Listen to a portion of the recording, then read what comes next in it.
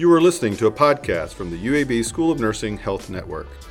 Good afternoon and welcome to Clinical Pearls. I'm your host, Curry Bordelon. Today we're delighted to have experts to discuss COVID in nursing practice. Thank you all for joining us today. First, we'll start with, as we get started today, we're going to go around the room and let everybody introduce themselves and tell us a little bit about the work that they're doing. Dr. Suzanne Fogger.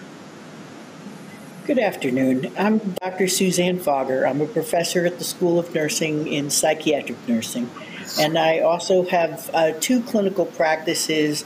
The first working with patients at 1917, which is an HIV-positive clinic, and I help people to manage many times their trauma and to live life as well as possible. And I also have a clinic at Cooper Green where I see patients with chronic pain. Excellent. Thank you for joining us today. Dr. Tina McGinnis. Hello, I'm Dr. Tina McGinnis, and I am a psychiatric nurse practitioner. I am a professor emerita from the UAB School of Nursing, and I have a passion and interest in the well-being of Alabama's citizens, especially as it relates to nursing workforce post-COVID. Thank you so much. We're excited to have you and look forward to hearing from you. And last, we have Ms. Paula Levi. Hi, everyone. My name's Paula Levi. I'm a third-year doctoral student here at the UAB School of Nursing, and my research focus is PTSD and ICU nurses. Excellent. Thank you all for joining us, and thank you, Paula, for sure, because I know that you've done extensive work or doing extensive work in this area. I think it goes without saying that COVID has really impacted all levels of the healthcare system. It really has. This ongoing pandemic that we've been still in right now, it continues to put enormous pressures and so forth into all levels of the healthcare environment, especially in the intensive care. And I know, Paula, you're continuing to do a lot of work talking about psychological trauma for nurses within the healthcare setting. Can you talk about some of your work and what you're seeing? Yes, ICU nurses have experienced unprecedented psychological stress and trauma, and major sources are the high death rate despite their best efforts, witnessing many patients die alone due to visitation restrictions, hearing the heart-wrenching last words of family members to their dying loved one on telehealth or their phone, and moral distress from providing fetal care. This can occur when they feel they're prolonging pain and suffering of patients they feel will not survive. I know this can be quite troublesome and very difficult for a lot of the families, and not only the families, but certainly the caregivers who see this day in and day out. Can we talk a little bit, while we're on this topic, and specifically the population of the intensive care nurse, can we talk a little bit more about, we were in a space where the newness of the pandemic, we had some reprieve, and then we got another wave with the Delta variant. What were you seeing in the nurses in that space? Were they able to cope and adapt and then come back, or did you see them in a new space of challenge? It was definitely very challenging for them. Many of them are very young and felt they were just too young to have witnessed so much death.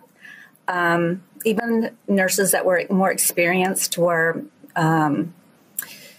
they've just been challenged by COVID-19, and some of them have left their positions for a less stressful position, or also others have left just to have a higher pay through travel nursing, and this has put on increased workload for the nurses who've remained. We know this for sure has put an ongoing stressor for a lot of the different parts of the healthcare system. And you mentioned travel nursing, and we're going to touch on a little bit about that and some coping mechanisms and so forth as we move forward. But I'd like to bring in some of our other experts when we talk about this repetitive, ongoing trauma that occurs within our population of nurses and healthcare providers when we get to the point of PTSD. And I know both Suzanne and Tina have some experience with that. Suzanne, can we talk a little bit about how this repetitive or cyclic ongoing psychological trauma, how does that impact individuals and where do we get to the PTSD point? By definition, PTSD requires an individual to have the experiencing of the distress for more than 30 days. So in the sense is that with the nurses in any particular location in which they're extremely stressed by COVID, such as the ICU nurses, many of the coping strategies that they may have had are challenged. With COVID, more isolation takes place. And with PTSD, one of the treatments for it is against isolation, so that people use a buddy system to help manage. And many of the nurses, when they were in the COVID situation, they felt that they couldn't really utilize their families because of concern of bringing COVID home. And so they isolated themselves to prevent the fear and the concern of contacting and in essence, bringing COVID home. So there is disturbances of sleep, disturbances of appetite, feeling that they relive the situation over and over again. And many times their sleep experiences are impacted so that they have no rest or respite from the ongoing and constant thoughts about the experience that they've had. So this particular graph that's showing right now is from the American Nurses Foundation in terms of nurses' experience during COVID and how many of them felt stress and exhausted, which leads to compassion fatigue when nurses, for the most part, their whole being in caring requires that they are engaged and compassionate with their patients. But when stressed and exhausted and overwhelmed and anxious, it's very difficult to be compassionate towards your patients or each other when you have no reserves, which increases the distress of the nurses, because what they treat with, the very compassion, is essentially on empty. You bring up such a good point, talking about how that ongoing repetitive injury can lead to PTSD, but can help curb that is, in fact, being able to recharge, be able to refill, to reconnect, and that isolation element certainly challenged it even more. So, Dr. Tina McGinnis, can we talk a little bit about how, from your expertise within PTSD as well, what are some of the end results? What do we see with those patients in that chronic state? So the UAB School of Nursing has worked a lot with the VA to understand and remediate cases of PTSD that our students, when we work with veterans and also our faculty in joint partnerships with the VA. So we have a lot of experience and understanding about what PTSD is. And as Dr. Fogger was saying, one thing is for sure, one very effective treatment is for people to be together. We have social brains, and we need to treat ourselves as social individuals. It really renews us to be around one another. And of course, one reason that the Lancet recently published an article stating that there's anywhere from 28% increase of anxiety disorders, and I think the statistic was 26% increase in depressive disorders around the world, according to their epidemiologist, is because we have been very isolated in many ways. And of course, that spills over into with our families and our children. And so many nurses have children and families, and they have, as Paula mentioned, a lot of concern that they could actually bring home COVID virus itself, and the links that they go to prevent that. Showering in a bathroom, for example, specifically dedicated to the nurse working in the ICUs with COVID. That's one of the strategies. So one nurse said to me, she feels like that the various waves of COVID are almost like being in the military, that they've had multiple deployments with COVID.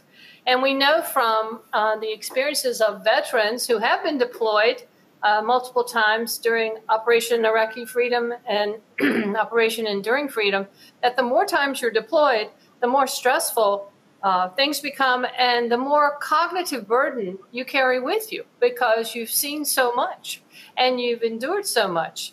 And so I think with nurses, and Paula can address this even better, they've seen so much and they've seen it repeatedly, and now they're feeling like they're veterans of the COVID war. Excellent. Thank you so much. That certainly lends a great insight to and a comparison that's very attainable when you think about military families, and we understand how that repetitive cycles of deployments and so forth does put additional stressors onto the families. And Paul, I'd like to spend some time talking about, you mentioned earlier about psychological trauma, and we spent some time talking about that. But you also mentioned something about compassion fatigue. Can we spend a little time talking about compassion fatigue? And, nurses already in vulnerable populations and vulnerable environments, such as the intensive cares or the emergency departments or the neonatal intensive cares and so forth, those nurses were already stressed. And now we've added something on this, which is an uncontrolled pandemic, which is now in a better place than it was before, and how that compassion fatigue really put pressure on the healthcare providers. Well, they're just experiencing day in and day out, seeing numerous patients die, or they're just very, very ill, and it's just not ceasing. It's just relentless, and so it's hard to face this continuously at work. So they are experiencing compassion fatigue. Not everyone, not all of the nurses, of course, but it is something that happens when you just see it so much. This is so true, and it does. It wears on the system, and it wears on everybody around you. But I do want to take a step back. We spent some time talking about COVID, and that's really is a lot of the focus of what we're going to talk about today. But adding in that is a lot of collateral issues. There's other issues that feed into the day-to-day function of an intensive care. And it goes beyond just COVID. There are other things that are in there, whether it be staffing, whether it be procedural issues, whether it be the fact that there's, travel nursing, whatever it might be. Can we talk a little bit about some of the other factors that play into that environment of additional traumas, because it might be small here and there, but those traumas add up, play into the intensive care, the day of the intensive care nurse. So anyone who'd like to talk about that. So Suzanne, can we spend some time talking about the other ancillary traumas that push also alongside COVID in the ICU? We can talk about ICU, but we can also talk about nursing in general, because many times when folks come into nursing, they bring with them their own family experiences, and many individuals' family experiences have been around caretaking of parents, particularly if they have had underlying mental disorders or substance use in their family. And so when women and men become nurses, many times that they bring with them their own trauma experiences, which puts them in a vulnerable position of being more at risk for ongoing traumas, having had previous traumas, or that their childhood experiences were rocky and didn't provide them with the ability to manage their own stressors as well as other people do. One of the things that Paula brought up is that the number of nurses in the ICU were very young, that they had not been long out of nursing school and may not have the same coping skills as older nurses, perhaps. And so because the ICU being a very quick environment to remain in, if nurses do not have in place their own buddy system, for example, because of the fact that they're relatively new into the profession, that they may be less able to respond to the ongoing stressors that they're experiencing. One of the things that comes up is that the most readily available anti-anxiety agent out there is alcohol. And so many people may choose to have a nightcap when they come home, and that over a period of time, this may develop into an underlying substance use disorder. Unfortunately, nurses have readily availability of substances such as opioids or benzodiazepines through their work environment, and which puts them at risk for increased use. One of the things that haven't had a chance to talk about, but is playing in the background of COVID, is the ongoing opioid epidemic. And so with nurses being at risk, that opioids have, one could say, an advantage in the sense is that they decrease pain, and the pain that they decrease is both emotional pain as well as physical pain. And so that across time, nurses have had the opportunity, just because of the frequent and ongoing handling of such medications, to use substances to manage perhaps their own pain or to fuel their own addiction if they come into nursing with an underlying substance use disorder. I'm so glad you brought up substance use disorder, because there's quite often a stigma in nursing that we have to be resilient, we have to be steadfast, we have to be able to cope in any environment and stay true and not have any vulnerabilities. And what that does is set up a perfect storm for potential failure in who we are as nurses. And I think we can all believe in that, because we do have to understand our vulnerabilities to be able to move forward. So when you're talking about substance use disorder, I'm glad you mentioned it, because it is really about breaking that stigma, not letting that be a hush-hush sort of conversation, because people need to recognize that. So when we talk about stigmas, I want to spend some time talking about other stigmas within healthcare in just a minute, but we do have a question from our audience I want to take before I move on to another stigma that is not uncommon at all in healthcare. A question from our audience: can online connections via social media and texting and so forth, video chatting, can that adequately substitute for that in-person connection? And I open that up to anyone, because that is so true. We have been relegated to FaceTiming, to Zooms, and I think we can all say that a lot of times we're Zoomed out. Can that equate to that in-person element? Paula, do you have an opinion on that? Well, it's my personal opinion that it does not. Now, you mentioned several forms. You mentioned texting. If you're texting with a good friend and they just can't speak on the phone, then, of course, that's fine.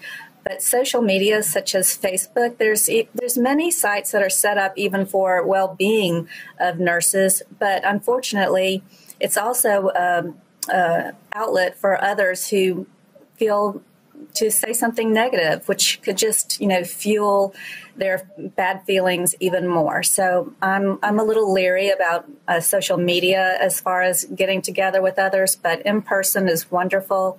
Texting with a friend, that's great too. Yeah, thank you so much, and that's so true. And that could be a show in its own, talking about social media. So I'm glad you mentioned that. So Tina, can we talk more about the other stigma in which unfortunately, in some cases, people feel so disconnected and isolated they have no outlet, and they might resort to a decision of taking one's own life. Can we talk some about suicide? Yes, and I believe we have to talk about it, because based on that study where the graphic was showing a high rate of depression, high rates of isolation. I mean, that study was of the American Nurses Association sponsored that study, and it's a huge current study of 9,500 nurses who have been repeatedly studied, surveyed during the COVID outbreak. And what it is revealing, and by the way, these 9,500 nurses on average are much more experienced nurses, older nurses, and they are having a hard time too.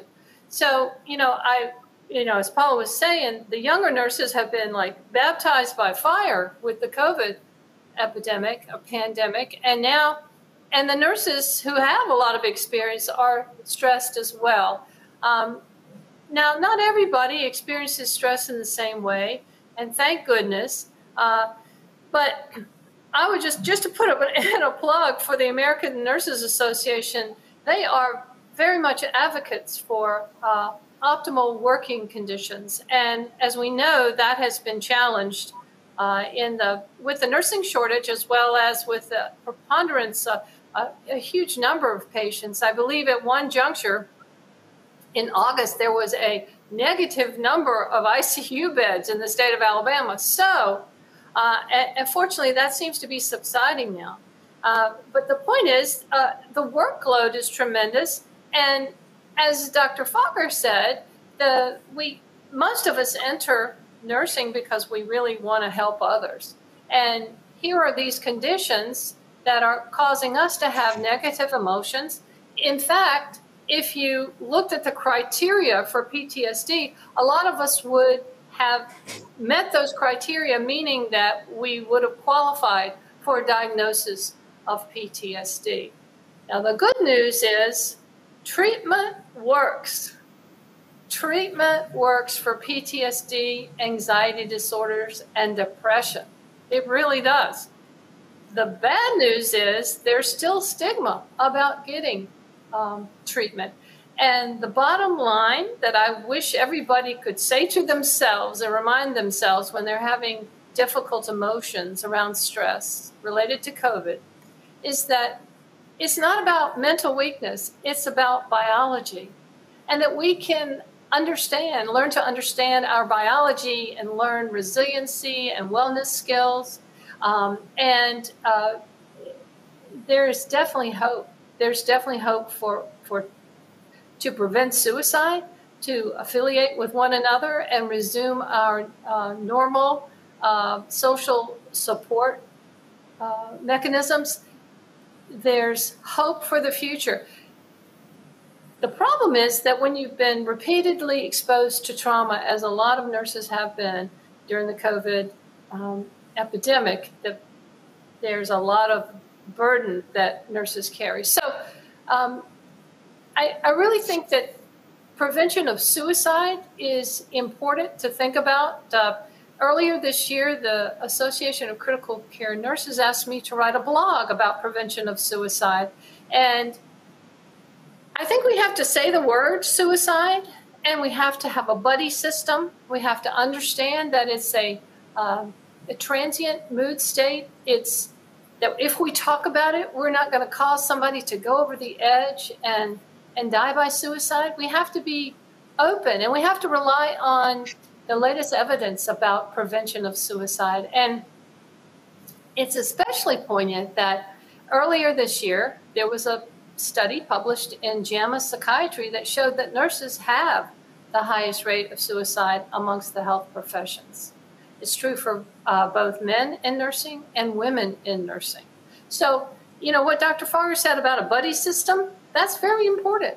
That's very important because we're designed to live amongst one another, and COVID really took that away from us. And the support that we can give each other is huge. And by naming these mood states and these stressors, we can really go a long way to fighting the stigma that's been associated with conventional assessments of what stress really is. Because we now know we learned in the late 1990s and early 2000s we need to practice trauma-informed care because what happens to you is hugely important and it shapes your worldview. Now we know about resiliency-informed care, and there's a lot that healthcare systems can do to improve resiliency skills and create working environments where nurses can thrive. Thank you. Thank you for sharing that. I'm so glad. I'm glad we're having the discussion because you're exactly right. Because people need to understand, to take away the stigma element, to have that conversation about suicide is how you get to that preventative state, how you're able to reach those that might be vulnerable. And you started talking about something about resilience, and I'd like to spend some time talking about resilience, getting to know resilience a little bit more, because for a perfect example, our nurses who've been in nursing for a long time, we've been ups and downs in different things, whether it be new leadership, staffing shortages, this issue, that issue. But we have nurses now who come into this as their first experience. This is their first experience in that space. We have built resilience over time. Yes, we're just as vulnerable, but we've built resilience. How do we get the new graduate nurse, the new the nurse who's very new to the field, to get them to understand resilience in the time of COVID? Suzanne, do you have an opinion on that? I do. Opinion, in the sense is that part of this being a learning process, that people don't come to the life having relationships and fully understanding the different ways that they can take care of themselves. And so part of this process is that healthcare facilities can provide something called resiliency training, which helps the nurse be a better human being, a better healthcare provider, and first and foremost, take better care of themselves. So that self-care, which has been overutilized throughout all of this, is really about recognizing the individual for the value that they bring, and that daily assigning to themselves self-care, which translates to taking care of themselves. I consider it as a person cannot take care of other people unless they take care of themselves, and use the model of being on an airplane when they come on and say, if you have a child sitting next to you and the oxygen bags drop down, put yours on first, because you can't take care of anybody else unless you take care of yourself first.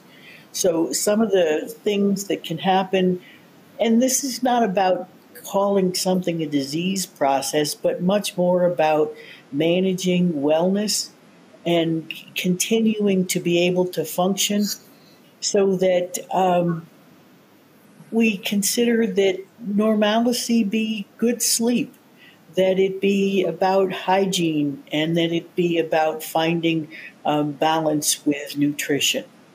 And so many of these pieces are about really helping people to understand what role they take in taking care of themselves. The most valuable thing that they own is their own health and their mental well-being. And that is something that requires daily maintenance. Yeah, this is such a good analogy, too, whenever you're talking about the airplane, the oxygen mask. It's a great way to place it, because it really is about taking care of yourself, because you can't care for others. So as we're getting closer to the end of our time together, I do want to address another issue, Paula. When it comes to a lot of our nurses, most all of our nurses have become surrogate families and surrogate persons within the ICU, as some of our COVID patients have fallen victim to the disease process. They become surrogates in the sense that they were the last person there with them. And that can be very difficult, not only for the provider, but also families as well. For the providers, for the nurses who are there day in and day out with, in that role of surrogate, what resources are available within the health system or any of the health systems to help them overcome this? Well, I would say that their nurse manager would be a good resource. Other nurses, like we've talked about, just talking about it with other nurses, those are also good resources. And then if you feel that you would like some professional help, then that is an avenue that you should pursue. There should be someone that you can talk to alleviate some of the psychological stress and trauma that you've gone through. That's a great resource. I know a lot of the hospital systems have, employee assistant plans and programs and so forth. So all of that kind of fits into a great series of resources. And, any other resources that you have, specifically with your work with psychological trauma, do you have any other resources you'd like to share with our audience today? There's usually a counseling center if you work in a hospital, so that would be a great place to meet with someone. That would be a great first step. Excellent. Thank you so much for that resource. And I'd like to talk to our other guests, Tina and Suzanne, about what resources are available for PTSD. So, Suzanne, what type of resources are available for our individuals that are struggling with PTSD or either substance use disorder as well? Are we speaking specifically at this university or in general? I would speak to in general, in the sense is that there are some excellent treatment choices out there. I have experience with working with eye movement desensitization and reprocessing, which is EMDR, which helps individuals who have trauma to essentially process through it so they're able to get on with their life. It does not take it away. It just puts it into a different perspective and allow the individual to take a look at it and then move on. So treatment works is what I can say. And that in this process, if nothing else, to kind of normalize the sense that seeking treatment is part of taking care of yourself as a human being. Group therapy is also very helpful. However, I would say that for nurses to begin to think about the fact that they can create their own buddy system, which would be people that they can reach out to and plan to reach out to on a routine and regular basis, not just when they're in crisis. Excellent. Thank you so much. That's a great group of resources. Tina, what resources do you have or can you recommend for those who are struggling or considering or contemplating suicide? So what we know from the research about nurses who die by suicide is that the most common way that they die is through overdose.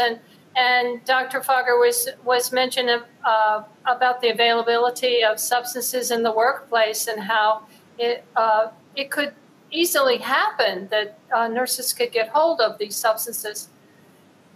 I believe that we can also see a pattern for nurses who are becoming increasingly distressed. And often they have co-occurring mood and anxiety symptoms. So if you see your buddy, your work buddy, starting to become more anxious and more nervous and seems to be reacting and basically also exhibiting symptoms of some post-traumatic stress, you can intervene and you can have a crucial conversation and say, I'm concerned about you.